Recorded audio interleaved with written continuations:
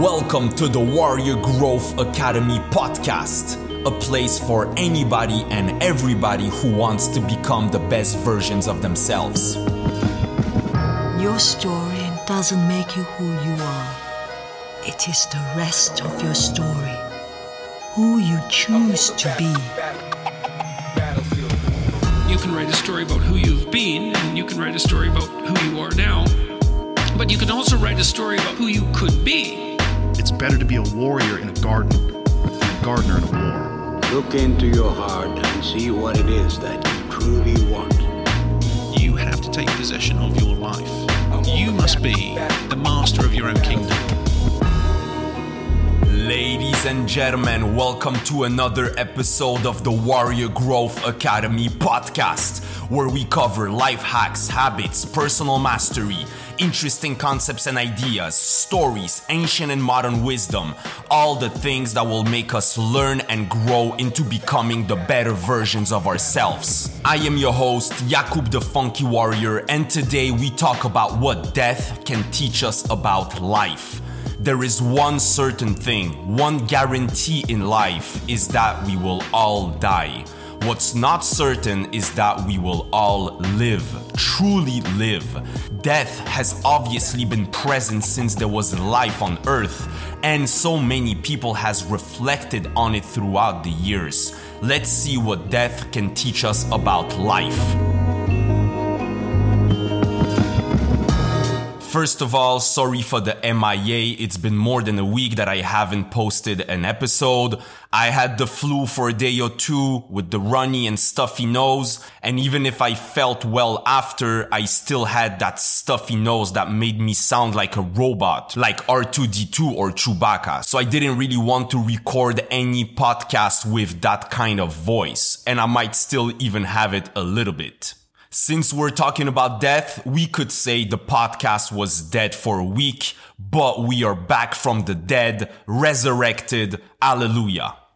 In the past years, I've really told myself that I fully want to accept death. If I had to go tomorrow, I would go in peace. I'm not saying I don't want to live, no, but if it was the case, I'm satisfied and grateful for the life that I've had so far. I've been into Stoic life philosophies in the last years, and that's pretty much the mindset. You have gratitude for life and mental tranquility about death. On a completely different life philosophy, for example, Gary Vee, that you might know, great businessman, speaker, author, says he thinks of death every single morning, and that is the thing that gives him the motivation to live fully each day.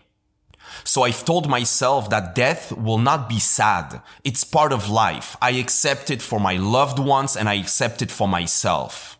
But it still does something to you when you lose someone. Maybe it's something different for each one of us. We miss them. We wish we did something different. We regret something. Maybe it reminds us of death and that we get scared that we will die or that our loved ones will die one day. So just a day ago, a friend of mine passed away, Nali. She was battling with cancer for many years with a lot of ups and downs, but she was the living definition of warrior. She first got diagnosed with breast cancer at 24 years old and became since then an advocate for courage and battling cancer and also for living life fully, and she documented it during all those years.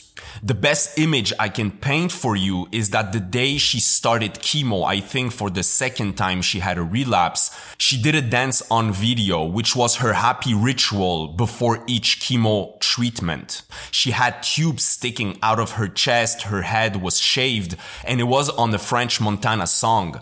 And that video went viral like crazy on the internet, and she got invited by French Montana, the artist, to New York to meet him, to spend a few days with him, to do a tour with the message that she had to spread. And she really kept a positive mindset and was really the living definition not just of a warrior, but also of hope and courage. And so it brought me to reflect about death and more importantly, about life, how we live life. So many people have different approaches to death or talked differently about death. For example, Denzel Washington, in one of his winning speeches, told the story of the ghosts of untapped potential around your deathbed.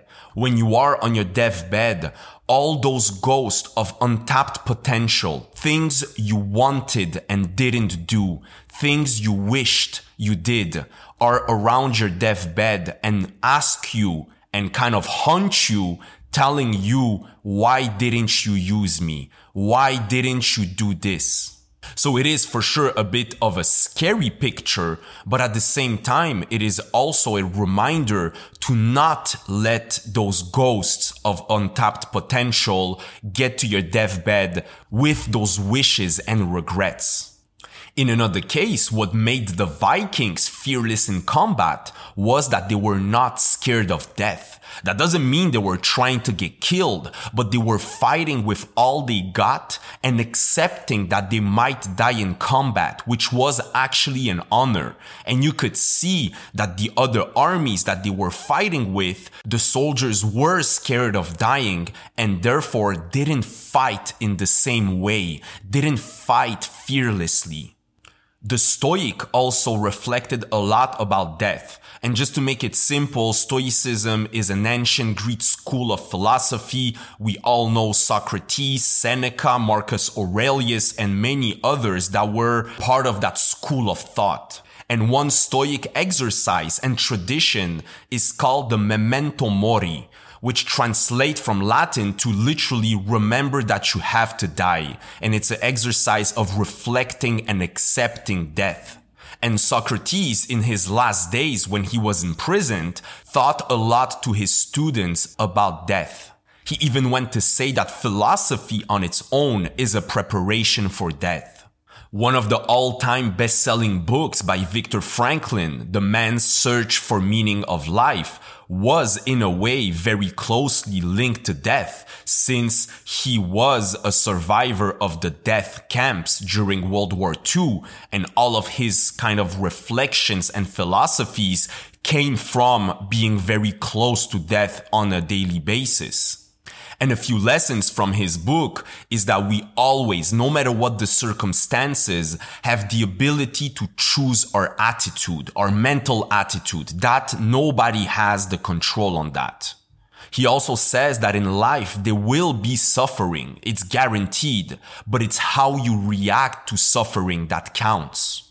He also stresses out the power of purpose in life, that in those moments when life gets hard, this is the thing that you grasp and that gives you the courage to go through those situations, is that purpose. And that purpose is different from each of us.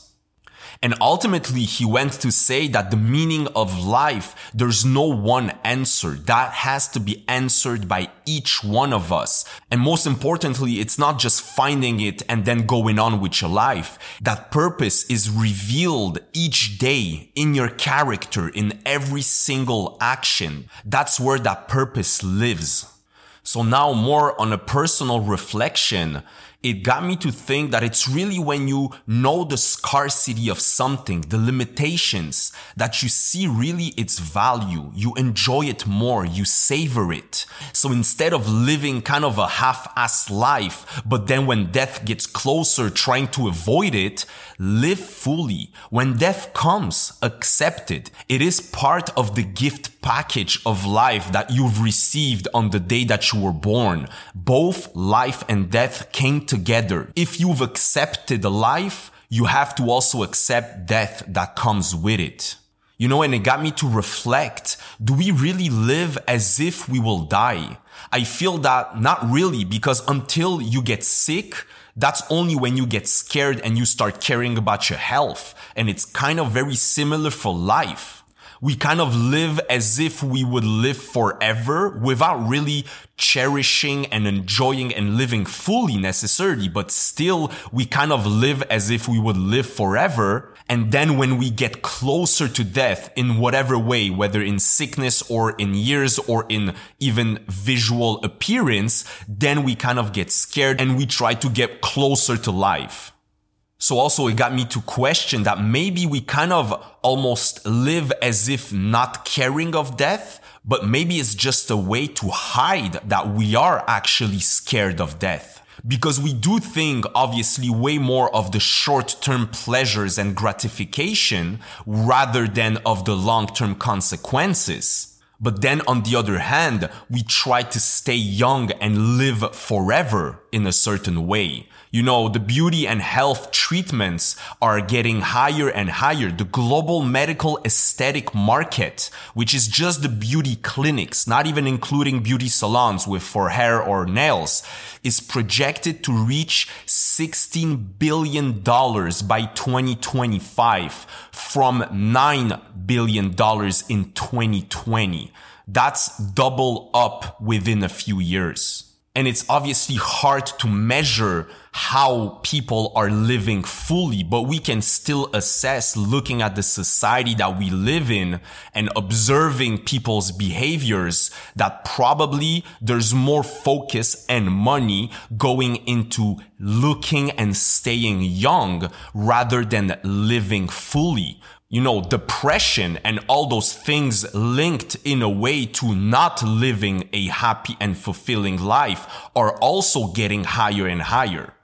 You know, and it's interesting because a Stanford study says that 80% of Americans wished they died at home, but then 60% die in hospitals, getting final life treatments. Kind of grasping those little last moments, even if you're in life support and you're not even at all living, but still, and that might be also the family decision. It's not just the people that decide that, but still it shows you how on one end, people want to die peacefully at home, but then in practice, people die in hospitals.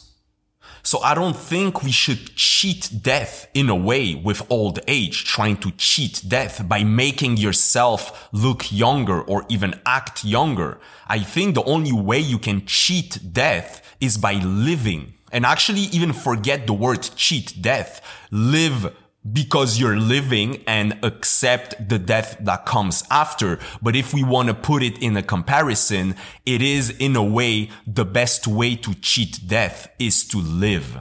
Simply live to the fullest as you wish, as you want. Live the emotions and all the ups and downs of life. Live without the regrets, without letting those deathbed ghosts come haunt you on your last days.